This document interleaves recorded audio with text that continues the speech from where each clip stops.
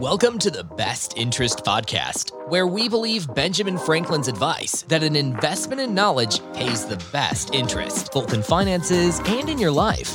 Every episode teaches you personal finance and investing in simple terms. Now, here's your host, Jesse Kramer. Hello, everybody, and welcome to episode 75 of the Best Interest Podcast. My name is Jesse Kramer. Today, I'll be joined by Paula Pant. Paula is the host of the Afford Anything podcast. We have a really fun conversation, not only talking about some of Paula's personal finance background and how she started Afford Anything and built it into the empire, for lack of a better term, that it is today, but also we talk about some of Paula's real estate investing because she owns 7 real estate properties, as we'll get into, or 7 doors, I should say. And she has a lot of cool things to say about real estate. And we also talk a little bit about mindset in a couple interesting ways. Growth mindset, or just, the willingness to take on challenge in the world and go through some struggle and build something new and unique for yourself, which Paula has done an amazing job with. First, we're going to start with a little review of the week. Dennis in Vermont wrote in last week and said, "An easy listen for any audience. I've spent my entire career working in the financial services industry. Like Jesse, I'm a fiduciary investment professional with a real passion to deliver financial guidance and education to not only clients, but to friends, family, and anyone who will listen. In today's day and age, there is no shortage of easy-to-access financial information, most of which is heavily jargon and filibuster. I discovered the Best Interest podcast while searching for content to share with retirement plan participants who I regularly consult with. What I like most about the Best Interest podcast is that the information is relevant to everyone and can be easily comprehended by everyone. For this reason, I highly recommend subscribing to the pod if you're looking to improve your financial well-being, or if you're an investment professional like me who needs help communicating complex concepts in simple terms. I appreciate what you do, Jesse. Keep up the good work." Well, I appreciate you, Dennis. Thank you for those very kind words. Thank you for listening and for sharing the Best Interest podcast with some folks who you work with. Dennis, if you're listening now, I hope you are. Shoot me an email, jesse@bestinterest.blog, and we'll get you hooked up with some cool Best Interest gear. Okay, before Paula today, we're going to talk a little bit about some mindset ideas. I'm not talking like guru, woo-woo, kind of fanciful ideas, but just kind of like helpful thoughts, at least some things that have helped me along the way. And I'm going to start with a classic friend of the blog, friend of the podcast, Tyler. Tyler, you know who you are. I hope you're listening right now. This story starts in August of 2021 when Tyler broke his hand on his birthday, no less. Ugh, what a bummer. Sorry, Ty. I know that was a tough time for you because sure, there was the physical pain of a broken bone, and that's certainly not fun. But I know Tyler also felt the mental frustration of knowing that I slipped, I fell, I took the wrong step. This wasn't some unavoidable external mistake. This was a self-inflicted wound. Self-inflicted wounds are a double bummer. And bummer one is the wound itself, but that physical pain is compounded by the knowledge that you did it to yourself. And that really is bummer number 2. It's the knowledge that the injury was avoidable and the knowledge that your own mistake will cascade into weeks or months or years of negative consequences. But I want to convince you that bummer number 2 has very little utility in our lives. You can't go back in time to undo the mistake. Tyler can't unbreak his hand. So what is the real use of feeling that ongoing regret? I think the smart emotional response is not prolonged, but brief. It's to realize your mistake, to learn the lesson, to commit to changing to future behavior, which I think is very important, and then to move on. Because in finances, there are a lot of self-inflicted financial flaws. For example, we spend money on stupid stuff that we later regret. Or we borrow too much money. We go into too much debt for our houses, for our cars, or maybe for our college education. Or we invest too little money early in life. We start investing a little too late in life. Now, the obvious consequences appear on our balance sheets and in our bank accounts. We don't have as much money as we hoped we would. The secondary consequence, though, it haunts our thoughts, right? If only I bought Bitcoin in 2012, I could buy 4 jet skis like the Jones family down the street. But just like with Tyler's broken hand, those if only regrets, they really don't have much use in our lives. They're only worthwhile if they help you learn for next time. And that's great. If they do help you learn for next time, that's a wonderful reason to have a regret. But beyond that, it's uselessly crying over spilled milk. So my go-to overspending story, as an example, is that I bought a hot tub in 2017. I overspent and then I underutilized it. But it helped me learn some amazing lessons. So the first one, I have a psychological weak spot for a good sales pitch. And you might too. I think most of us think that we're immune to sales, or we think, no, I'm not going to fall for that sales pitch. But until you understand the way that salespeople work, the fact of the matter is you might fall for a sales pitch. And for example, I found the book Influence by Robert Cialdini. I'm looking at it right now on my bookshelf. It was extremely helpful because it allowed me to recognize sales pitches more readily. Another thing when it came to the hot tub, I learned a lesson that it's important to find the root of your desire. So it turns out I thought hot tubs were so much fun because in my limited experience with them, it always involved groups of friends. It involved, that fun weekend getaway in the Adirondack Mountains with a kind of a cabin in the woods and a hot tub. See, it wasn't the hot tub itself that was so fun. It was the friends. It was the weekend getaway. And you don't necessarily need a hot tub just to hang out with friends. And I also learned that good deals are always out there. I bought what ended up being, call it the Mercedes of hot tubs. And I probably should have just gone with a used Honda, maybe a new Honda, but either way, a Honda over a Mercedes. I don't regret necessarily buying the hot tub, but I learned some valuable lessons from that experience. Now, another self-inflicted wound that many of us have suffered is over borrowing. If only I knew at age 18 what I now know at age 24 or 28 or 32, I never would have borrowed that $100,000 for college. I see this sentiment a lot. It's a really tough pill to swallow. A lot of the millennial generation are dealing with these thoughts. And now I suppose, Gen Z, they're after millennials. They're starting to deal with it too. The desire to change past decisions is so strong, but the ability to change those past decisions is non-existent. And if you let it, that kind of frustration can consume you. So what can you do about it? A few ideas. Well, the first one, obviously, hopefully, is to never make that same mistake again, right? We have to learn from our mistakes the first time. The second one is to help others avoid the same mistake in the future. I think that's a powerful way of learning from our mistakes. And then the third is to find an optimal path out of the woods. So if you find yourself in debt, maybe you don't take joy in, or you just don't want to put yourself out there and help others avoid the same mistake. I totally get that. I think it behooves you to find an optimal path out of the woods for you, right? You can't change the past, but you can find the quickest way to get out of the mess that you find yourself in. So we learn from the past and we lean into the future. The last one, too little, too late, the regret of inaction. So now that we are 14 years into an amazing bull market stock run. Okay, maybe we had a little blip there in 2022. That's fine. But either way, the last 15 years overall since the great financial crisis have been a wonderful time to be a stock investor. And I read a lot of comments like, damn, I missed my chance to invest. And that means either one, I'll never get another chance to invest again, or two, I should wait for the market to fall before pulling the trigger and investing. Now, this thought process is very easy to empathize with, but thankfully it's also easy to refute. For evidence, I highly recommend you read two articles that I've written on the blog. The first one is called, Are We in the Best Stock Market Period Ever? And the second one is called, Should You Keep Investing at All-Time Highs? The current stock market is not a reason to feel like you shouldn't be investing. And again, those two articles are in the show notes. Now, the last thing I want to leave you with from this first kind of stanza of the monologue is self-inflicted growth. Because I want to leave you with this question.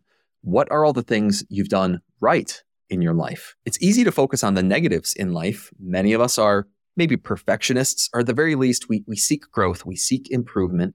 Our mistakes, those are low-hanging fruit ripe for the fixing, right? It's easy to see the broken hand and say, I messed up. I want to improve that. Does it do us good to focus on the bad stuff 100 times more than we focus on the good stuff? I doubt it.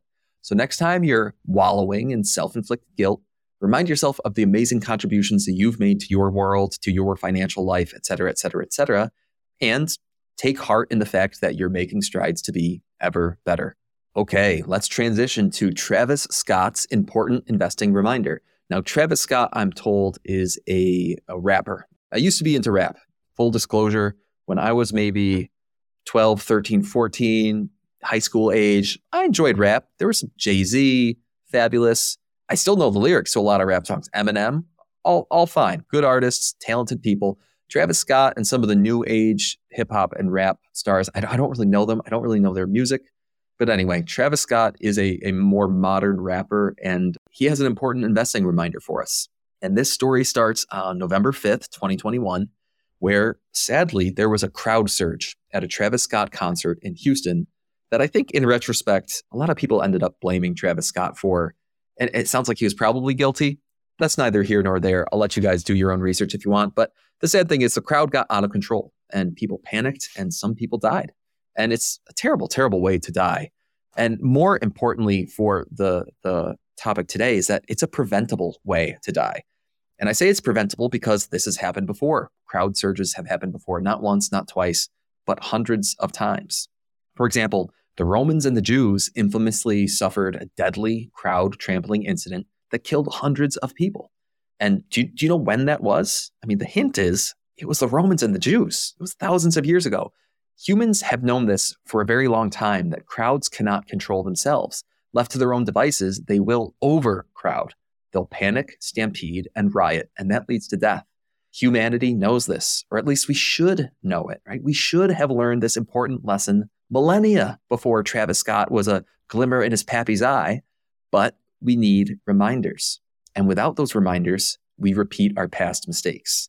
It gets worse. It's the same for nightclub fires or structure fires. And I know this is a morbid topic, but stick with me for a minute and we will get to the investing content, I swear. For example, the Station fire. The Station was a nightclub in Rhode Island. The Station fire killed 100 people and injured 230 more people. And you might ask yourself, wow, that's tragedy. When did that happen? Was it in the 1800s, maybe the early 1900s, or I don't know, maybe it was in like the 1950s before fire alarms, that kind of, no, it was in 2003. The Station fire was far from the first awful club or structure fire in the United States too. We've had fires kill more than 500 people from one building. But at the Station in 2003, they forgot or ignored or never even contemplated the lessons we've compiled from generations of fire safety. Again, people need reminders. Without them, we repeat our past mistakes. Now, both Travis Scott's concert and the Station fire, both those scenarios make me want to grab someone by the shirt collar and shake them and ask them, how did you not know better? But we already know the answer. People need reminders. It's that simple. If we don't actively choose to remember, then we forget. Entropy kicks in. We get lazy. We cut corners. Our safety systems lose their edge. And it's a slippery slope downwards, and then tragedy strikes. That tragedy jolts us, and we suddenly remember, oh, this is why we had those safety measures in place. This is the bad outcome that can occur. Tragedy, or if we're lucky, a mere close call, it's a highly effective reminder of rationality. But of course, it's a tragedy too, right? We don't want to have to suffer a tragedy every time we need a reminder of how to be rational. The preferred choice is to maintain rationality before the painful reminder. Okay, so let's talk investing. There's a direct analogy between the panic of a crowd and the panic of an investing market. Every investing bubble in history is marked by the fact that rationality was forgotten, common sense became uncommon, and past lessons were ignored. In fact, the language of market irrationality is the same language of crowd irrationality. What's a synonym for a market crash? It's a panic. Well, how do you describe a panic selling event? It's like a large movie theater with a small door. That sounds like a fire trap to me. And in fact, the most famous book about investing bubbles is called Extraordinary Popular Delusions and the Madness of Crowds. That's right, the madness of crowds. The psychology of markets is eerily analogous to that of physical crowds. The highs can be similarly euphoric, right? We're all one soul, man. The music is flowing through me.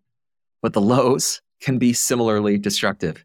And just like a fire or a crowd surge, a market crash helps us remember that people need reminders, and without them, we'll repeat our past mistakes.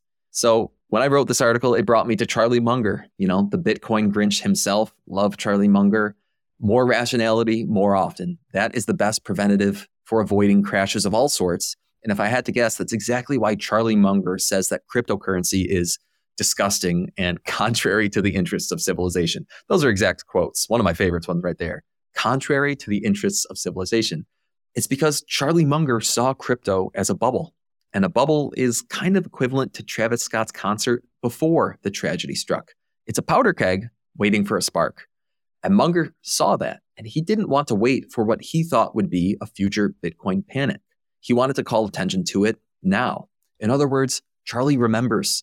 He remembers the many bubbles that he's read about before, and the few that he's seen firsthand, and he doesn't want to forget or repeat past mistakes. Now, is Charlie right? Was he right about Bitcoin, about cryptocurrency?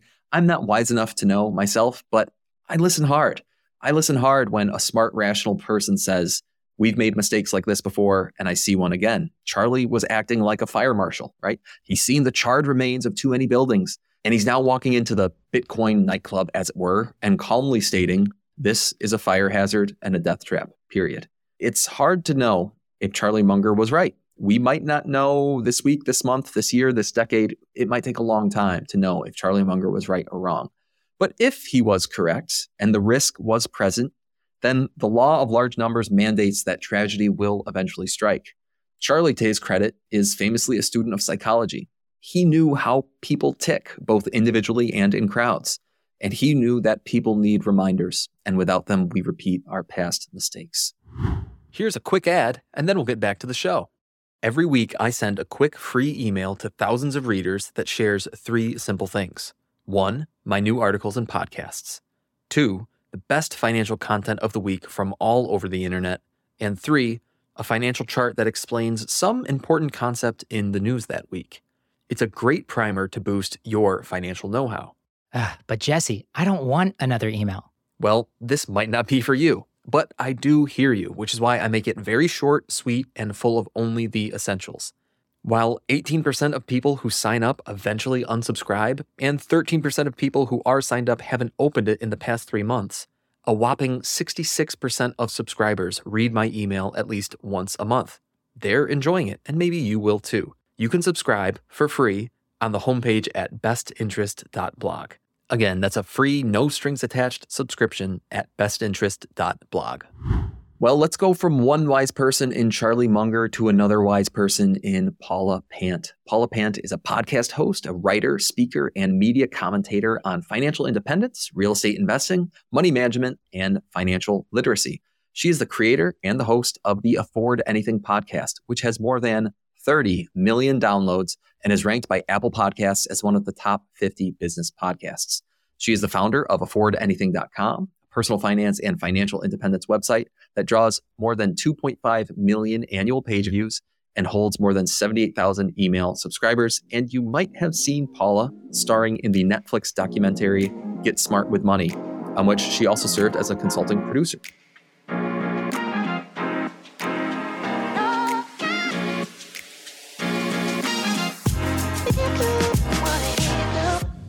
Paula, thanks for stopping by the Best Interest podcast. I thought we could start with the Afford Anything credo. I think anyone who has listened to you has heard the idea that you can afford anything, but you can't afford everything.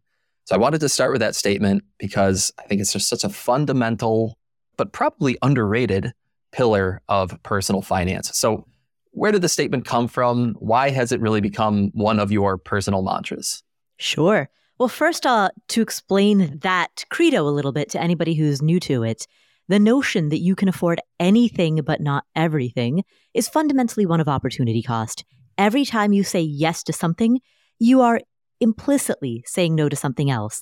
And the problem is a lot of people don't consciously recognize that. I came up with Afford Anything when I was in my 20s, my mid-20s. I quit my job. I was making the highest income that I ever made working for somebody else was $31,000 a year. So I quit a job at which I was earning a full-time salary of $31,000 a year. And I lived out of a backpack. And for the next 27 months, I backpacked around the globe. I flew to Egypt on a one-way ticket and spent 6 weeks in Egypt. And then I went to Israel, to India, to Nepal, to Thailand, Laos, Cambodia, Vietnam, Malaysia, Singapore, Indonesia, and then I finished it off with 10 months in Australia, plus like 3 weeks in New Zealand. During that time, my friends kept saying, I would love to do that, but I can't afford it. I kept hearing that over and over and over. I would love to travel like that, but I can't afford it. But the thing is, I know that those friends were making substantially more than $31,000 a year. Many of them were making double or more than double that, right? But they were also living in apartments with stainless steel appliances. They would go to bars on the weekends and buy $14 cocktails, right? They would buy $50 or $100 concert tickets.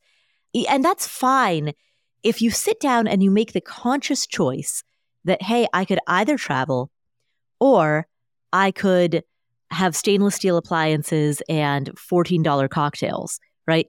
Which one do I prefer? If you sit down and you think about it and you make the deliberate conscious decision that you prefer the stainless steel appliances and the $15 and the expensive cocktails, that's great.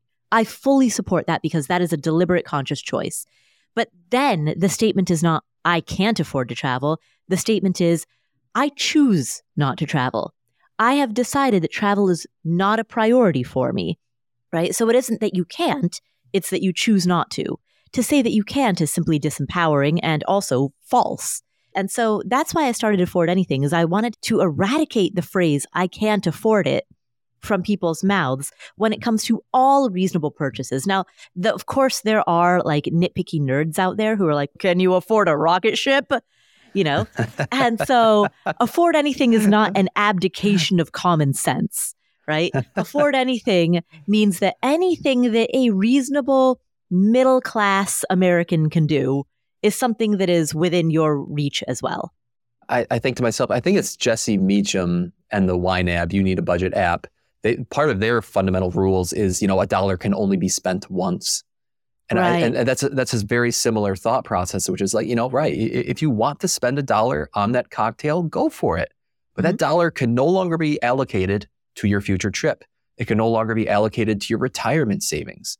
Mm-hmm. And on the opposite end of that spectrum, we're big savers and the FI and personal finance community are big on saving. If you allocate dollars to your savings, you can't then spend those dollars on having fun today. And it really is about striking some sort of balance there. And I should also add, this applies not just to money, it applies to any limited resource. Mm-hmm. So it applies to time, it applies to energy, attention, focus, all of those are limited.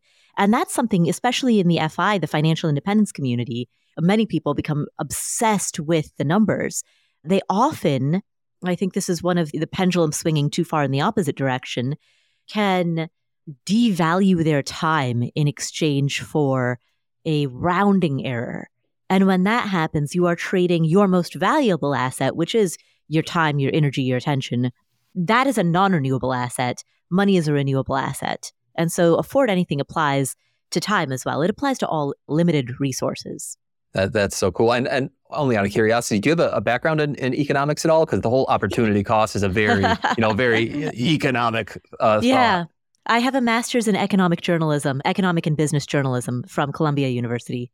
Very cool. Very cool. Well, let's segue a little bit because I'm kind of interested. So your greatest earning year, $31,000. You used it to afford not everything, but anything in the form of this amazing world trip. So I'd like to learn a little bit more about your personal FI or FIRE or just your personal finance journey, Paula. We love good examples, good stories. Everybody likes a good story. So where did you find yourself in life before discovering the world of personal finance? And what's your journey and growth been like?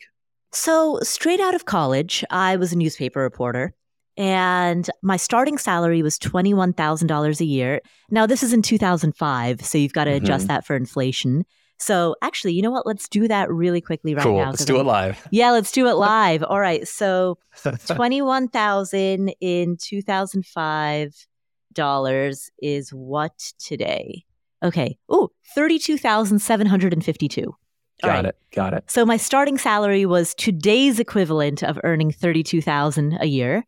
And I worked that job for 3 years. And so at the time that I quit that job, which was in 2008, my ending salary was $31,000. So let's see, $31,000 in 2008 dollars. So $43,805. Okay. So in modern dollars, 44,000-ish. 44,000 was your top end salary. Exactly. So during that time, I lived on my full-time income. I still contributed 15% to a 401k, but other than that, I lived on, and I didn't know, unfortunately, I didn't know about the Roth IRA, which was dumb. But I contributed 15% to a traditional 401k. The rest of it, I lived on. And then during the evenings and weekends, I freelanced. And my freelance income was at an hourly rate was substantially higher than what I was making in my full-time job. I would write these articles where I would make the equivalent of $75 an hour, which when you're making a full-time salary of today's equivalent of $44,000 a year, and on the side, you're making $75 an hour. I mean, that's huge. It's huge. The shortcut for anyone listening is you work about 2,000 hours a year in a standard job. So take your salary, divide it by 2,000, you are earning about $22 an hour. Right, in your salary. So 22 an hour versus 75 on the freelance side. Right, exactly. I mean, it's just like, 4x difference. Yeah, it's huge. Right? It's huge. Every penny that I made from freelancing after taxes, I saved. And so I ended up over the span of 3 years, I saved on average about $800 a month. And so after 3 years, that totaled up to $25,000. Now that for me was the equivalent of about 1 year's salary. Because you remember during this 3 year time span, I was earning 21 on the low end, 31 on the high end. So on average during those 3 years, I was earning 25 grand. And after 3 years, that was what I saved. I had the equivalent of a year's salary in the bank. And so when that happened, a couple of things. So it was 2008. I quit my job kind of right before the Great Recession really kicked in. Like there were signs that the economy was not doing well, but we weren't really in the throes of it quite yet. But it was very clear that print journalism was not doing well. And it was very clear that if you just stayed at a newspaper hoping for promotions, you were going to go nowhere fast. So you saw the writing on the wall. Yes, exactly. But yeah, so it was clear that the future of journalism was going to be online and it was going to be independent. And so I did in 2008 the thing that no one ever does, which is I voluntarily quit a job at a print newspaper, which no one does because those jobs are so few and far between. Everyone was like, you're committing career suicide. You're never going to get a job again. And sure enough, I never have gotten a job again. Right? That was the last job I ever had. So I guess they were right. I never got a job again. And so for the next 27 months, I just backpacked. I was not trying to build a full-time freelance career. I was just freelancing, moonlighting here and there, writing an article or two. But mostly I was in countries where the dollar exchange rate really worked in my favor. I was in Laos. I was in Cambodia. Like I was in places where the US dollar just went a lot further. So I was living on about $1,000 a month. A lot of people think that traveling is like, oh, I'm in transit all the time, like, which is what you do if you've got 10 days of holiday, right? When you're backpacking, you go to one location and you park your butt there for 5 weeks, which means you're not spending money on bus tickets. You're not spending money on transit. You're like renting a guest house for $5 a night and you're eating local food. You're eating pad thai for 25 cents. And so travel becomes a lot cheaper when you think of it not as a holiday, but rather as essentially just living your life in a different location, right? Yeah. That's how it becomes so cheap. You're just living your life elsewhere. Like I just sat there and like read Harry Potter books. Did you take any inspiration from Vagabonding?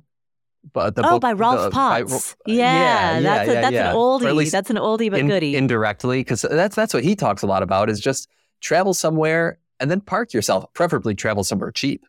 Yeah, and then park yourself and just live life in this new city and see how the locals live. And it's a very cool way of approaching not only travel, but just kind of being a global citizen. Exactly. I'm a huge fan of that, like long-term slow travel, because that's the way that you sink in. Cool. How did that then? So now you're probably by then, in your late 20s, maybe when the 27 months is up? Yeah, exactly. I was 20 with no job. Yeah, exactly.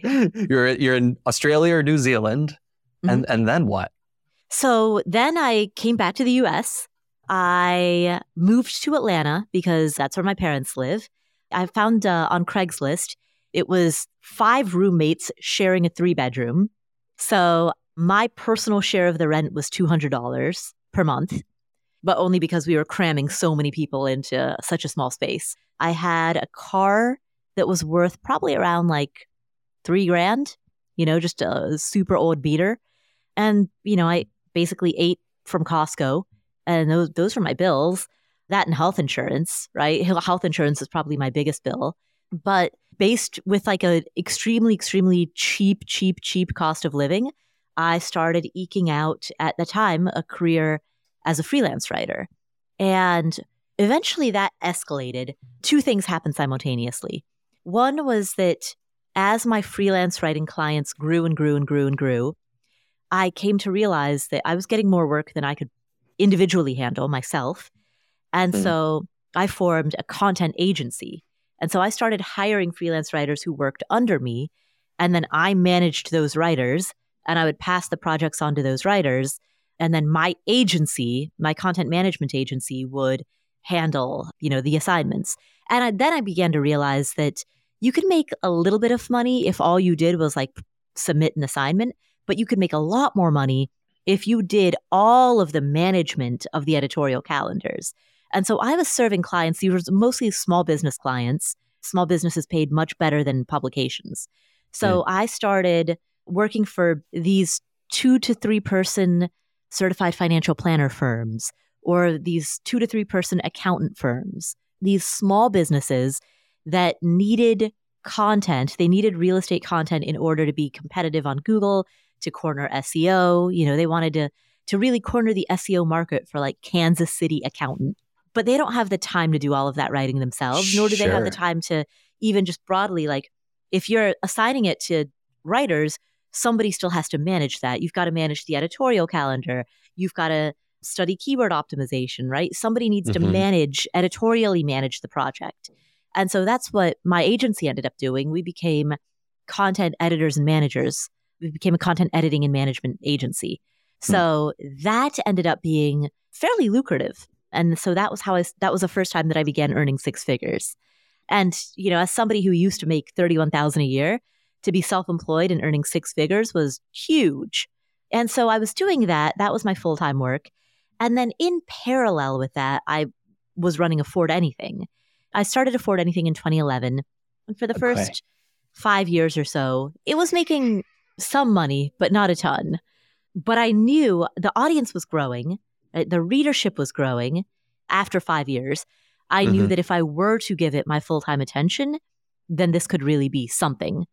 And so in 2016, I faced this crossroads where I was like, man, do I continue running this 6-figure business that I built, or do I kill the business? Like it didn't seem viable enough to sell. Do I kill this business that I painstakingly grew and instead focus all of my effort on building out my own platform, right? Afford Anything. And it was terrifying, but my thinking was a content management agency is a service-based agency model business, and the gross margins on that tend to be rather limited. I felt like that could be a 6-figure business, but I personally would have a hard time growing that to a 7-figure business. By contrast, if you're building a platform, if you're building a brand, that's a very different business model entirely. That can be a 7 or 8-figure business. That was around 2016. So since 2016 or so, Afford Anything has been 100% of your time and energy, maybe even 110% of your time and energy. Exactly. And you don't have to share personal details with us, but as far as your own financial independence journey goes, I mean, how has Afford Anything helped you in that regard? Oh, I mean, it's the overwhelming, it's my sole source of income, right? Okay, yeah. And so the money that I've made through the content marketing agency, that was really key. And then later through Afford Anything, the money that I've made through being an entrepreneur and through running businesses, that has allowed me to aggressively invest. And by virtue of A, increasing my income, and then B, using that increased income to aggressively make investments, that's what's allowed me to build my net worth. Here's a quick ad, and then we'll get back to the show. One of the more common questions I hear is, Jesse, what do you like and use? Books, blogs, podcasts, even banks and brokerage firms. What are your recommendations? So to answer that question, I put together a webpage. You can check it out at bestinterest.blog/recommendations.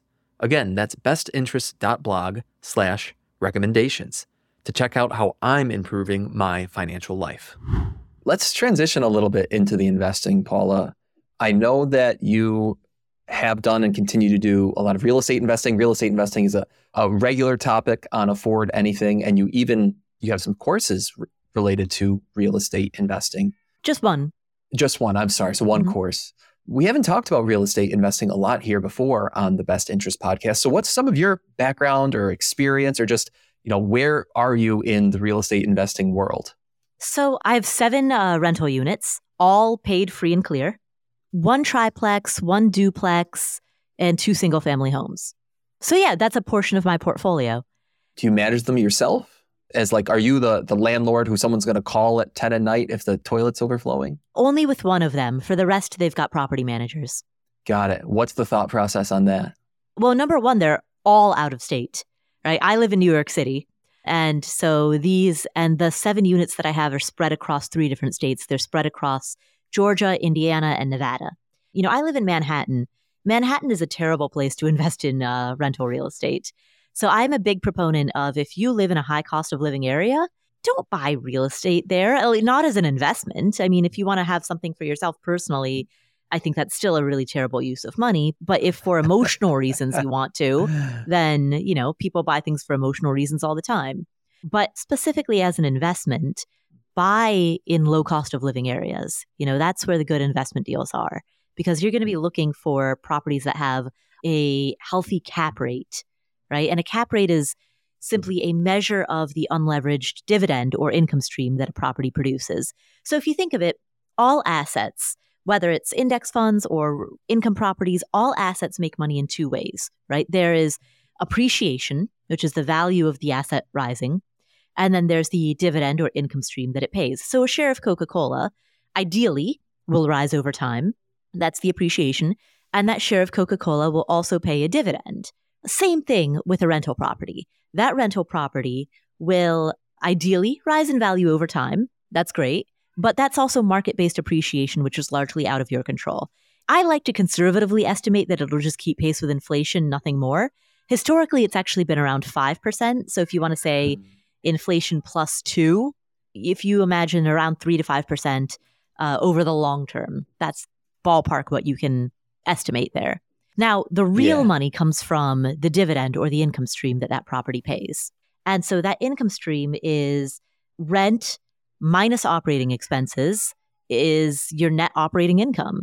And then that net operating income divided by the purchase price or acquisition price of the property, that's your cap rate. What I look for is properties with healthy cap rates. And you're likely to find a really healthy cap rate in a location that has a low cost of living. So Paula, what is an example of an attractive cap rate to you? Ooh, okay. So in the way that you want returns to be commensurate with risk, right? You want low risk, you accept low returns, higher risk, you demand higher returns in order to justify the higher risk.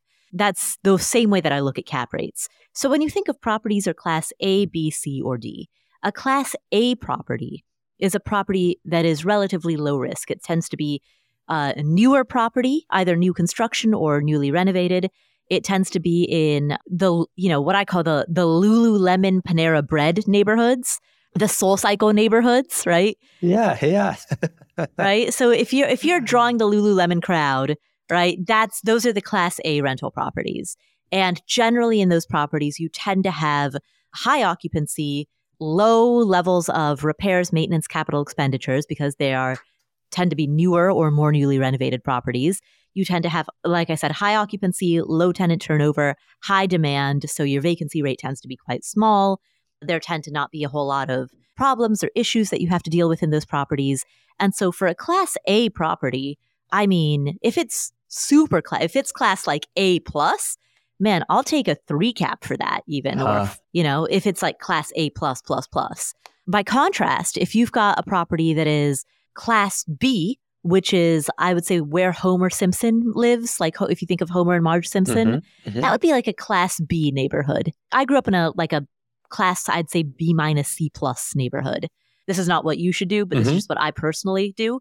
Personally, I would look for maybe a 5 cap in a place like that. And then if you're going class C, I would look for maybe at least a 6-7 cap there.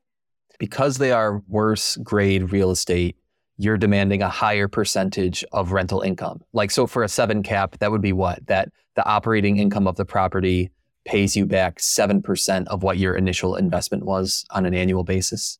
The net operating income of the property would be 7%. Got it. Net operating income. Okay. Right. And these are riskier properties, and therefore, as the investor, you are saying that you need more reward for them. Yeah, exactly. And the reason for that is because there's going to be a lot more, with the riskier properties, there's going to be a lot more volatility in what you're actually making, right? With riskier properties, you're likely to have much higher repair costs, much higher maintenance costs, much higher levels of capital expenditure, more turnovers, more vacancy. Vacancy is a huge, huge cost, right? Massive cost. Because of that, there's likely going to be a lot of variability. There might be some years where you are just negative, right? Where you're in the hole with a Class C property and you're bleeding money, you're losing money. And then there are other years where you need a really good return in order to compensate for the years where you were just bleeding. By contrast, with a Class A property, you tend to have more stability, right? You tend to have more predictable returns. So the returns aren't going to be as high.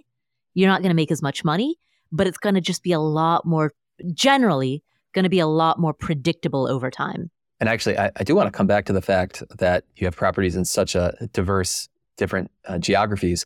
But are your properties that you own, would you classify them as Class A, Class B, Class C?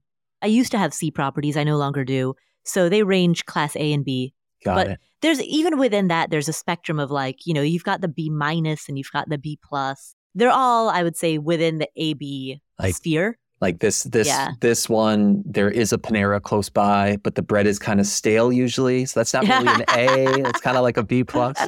But you mentioned properties in Georgia. Your parents are in Georgia. Yeah, exactly. But I moved to Atlanta. I lived there for 5 years. Gotcha. And is that the Georgia connection, which is why you have properties there? Exactly. What about the Nevada and was it Indiana? Was that the other place? Yeah, Nevada I also lived in for 5 years. And then Indiana, that one I'd never set foot in Indiana prior to going there to look for rental real estate. I actually, in my course, the course that I teach, which is called Your First Rental Property, it's for beginners, I documented the entire process of having never set foot in the state of Indiana. I documented, all right, from the internet, from afar, from New York, here's how I'm doing my preliminary research. Here's how I'm narrowing it down. Here's how I'm looking at different neighborhoods. And here's my preliminary research that I've done from Manhattan. And then I actually videoed myself like, all right, here's me boarding the plane. Here's me getting off the flight and realizing I forgot my toothbrush, right?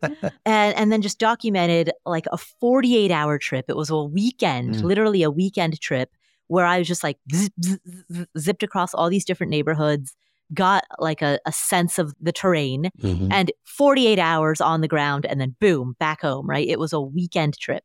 And then from home, I started just making offers on properties with, the knowledge of the neighborhoods that I had from those 48 hours. And then I went under contract on a handful of properties before I closed on the duplex that I have there. Have you been back to Indiana since? Because I know you're managing it remotely, right? I've been there one more time since then. Actually, I went under contract on another property because I was going to buy a different duplex, like a second duplex there. And so I went under contract on it. And then during the inspection, a bunch of stuff came to light. And so I canceled the contract. Got it. But that was the other time that I went back. That's so cool, though, just because it shows the power of, much like in the way that index fund investing gives you access to these cash flows and access to these companies. You don't have to sit on the board and you're not the CEO, you're not the employee, but you get to invest in them from afar. And I think the average person probably thinks of rental real estate investing as like, oh, that's very hands-on and it's very intense and you better know how to replace a shingle and fix a toilet. But you're kind of showing, and others have shown that, no, it's very possible to do from a remote location. You can hire out a lot of the help. And I'm sure there are some costs involved in all of that. Obviously, that might affect your overall return. But if you pick the right property with a good cap rate and a good neighborhood, those kind of things, it's a great investment. Yeah, exactly. You could say it's a 10x investment, which is a perfect segue. One of my next questions, Paula, it's one of my favorite articles on Afford Anything. It's about 10x thinking. What exactly is 10x thinking? So this is something that I wrote because I myself was struggling with thinking bigger. And I think that that's something, particularly those of us who are naturally frugal, we're inclined to save, maybe people, especially people in the financial independence space. There's a bit of a mindset of, hey, what I earn is fixed, or what I earn is, X. And so my job is to save more of what I make. And 10X thinking flips that on its head and says, you know what? No, you can't shrink your rate of greatness. If you are entirely focused on pinching pennies, then you're never going to get very far. You're going to be overlooking opportunities for dollars for the sake of clutching onto dimes. Let's flip the script and let's focus on the earning side, the income side, the growth side. Let's focus on what are the things that you can be doing that would 10x your income. I remember going back to what we were talking about earlier. When I was making $31,000 in 2008, which is the equivalent of, with inflation, I was making the equivalent of $44,000 a year as a full-time salary in today's dollars, right? Which is the equivalent of $22 per hour. But as a freelancer, I was making, let's actually do the math, because $75 per hour in 2008, what would that be in today's dollars? So 75, that'd be $106 per hour today. That was 5X, right? That was 5X. I in my day job was making the equivalent of $22 an hour, but as a freelancer, I was making the equivalent of $100 an hour, right? So I was making 5X as a freelancer over what I was making in my day job. And those are the types of opportunities that allow you to move the needle. I mean, how making $31,000 a year, I never would have been able to amass a savings of $25,000. There's just no way. Right. But freelancing, I could. Back then, I didn't realize that there was a distinction between being self-employed versus being an entrepreneur. At the time, I thought that one was equal to the other. It took me a couple of years to figure out that even being self-employed, you're trading time for money, versus as an entrepreneur, you're building a platform and a brand and systems and processes, and you're building something that can outlive you, right? The goal of a business is build something that outlives you and outlasts you so that you are not the bottleneck and it is not dependent on you and only you. What do you think is the thing that is holding, average Joe or average Jane, who may or may not be listening to this podcast? It's actually, we've done science, we've hired the Einsteins of the world, and listeners of the Best Interest podcast are not average Joes and Janes. They are far above average. We thank you for listening. Mm-hmm. But for those who are listening, who are like, how do I implement 10X thinking into my life? What is your thought process on that? There are a few things. So number one, and I think each person listening needs to do an internal check of whether or not they have a tendency for this. I see this a lot on social media. Anytime that there's an article about somebody's success, you inevitably read this long string of comments where people will attribute somebody else's success to some imagined advantage that they just assume the other person has, right? So there will be an article on like, so-and-so bought a house, and people are like, bet their parents bought it for them. But if you actually stop and do the math, okay, so-and-so bought a $300,000 house using an FHA loan, putting 5% down. So like 5% of 300,000, that's what, $15,000? So how do you save $15,000? You save $500 a month for 30 months. Can you save $500 a month? Yeah, I think you can. Very few people will stop and actually do the math and ask, how is this possible? Instead, they'll have this knee-jerk reaction of like, I bet it's not possible. And so you see that, and it's really toxic thinking. And that's the type of thinking that makes people hold themselves back, right? Because if you're just always assuming that everybody who has done something great has done it through mechanisms that you cannot access, if that's the assumption that you use to walk through life, you are guaranteed to be stuck where you are, right? So that is not a success mindset. It's not a growth mindset. And it's not a mindset that's serving you. In fact, it's a mindset that's holding you back. So if you want to move forward, then you got to get rid of that thinking. I really like that. And I like the idea of just open-mindedness and curiosity, wonderful traits to have. And then something that's helped me, and I'm not sure if I'm at 10X yet, maybe I'm at 4 or 6 or 8X and working my way up. But I kind of zoomed out on the world and said to myself, you know what? There are some people who are the Einsteins and they were born with a really high IQ and maybe I'll never be there. There are other people who are the Shaquille O'Neals of the world. And you know what? I'm never going to be 7'1" and weigh 300 pounds and be as strong as he is. So maybe that's not my future. But for 99% of people and 99% of jobs and 99% of the paths that are available before us, it's kind of just average people like you and me, but who dedicated themselves in a big way or were open to try something new. And then they went after that thing and it worked out for them. And you realize it's not that someone's born with this amazing trait that you and I aren't privy to, the Einstein or the Shaq type trait. They just have a little bit of gumption and maybe a little bit of luck and a lot of hard work. And all these things kind of mix together in a pot and some magic ensues. But it's possible for me and you. I mean, that's the big takeaway, I think. Yeah, exactly. So 10x thinking, I like it a lot. And I really, like I was saying, I love that article a lot. It'll be in the show notes. A lot of Afford Anything will be in the show notes. But just in case, Paula, someone isn't sure how to find you, how to reach out to you, how to, follow you on social media, where can you direct our listeners? Well, then the number one place to find me is through the podcast, the Afford Anything podcast. So the same way that you're listening to this podcast, whether it's Spotify or Apple Podcasts, whatever it is that you're using, go there, find the Afford Anything podcast, hit the follow button, and that's how you'll get all of our upcoming episodes. So number one, go to the Afford Anything podcast on your favorite podcast player. Number two, we have, if you want to subscribe, we have our own show notes that have a synopsis of every episode and all the things that we're talking about. Plus, we have a newsletter that we send out occasionally. And that newsletter goes to everyone who subscribes to the show notes. And that's much, much more in-depth. So that is, if you go to affordanything.com/show notes, that's where you can subscribe to that. Very cool. So whether you're listening to this from Lululemon or Panera, thank you for listening. And Paula Pant, thank you for stopping by the Best Interest Podcast. Oh, thank you.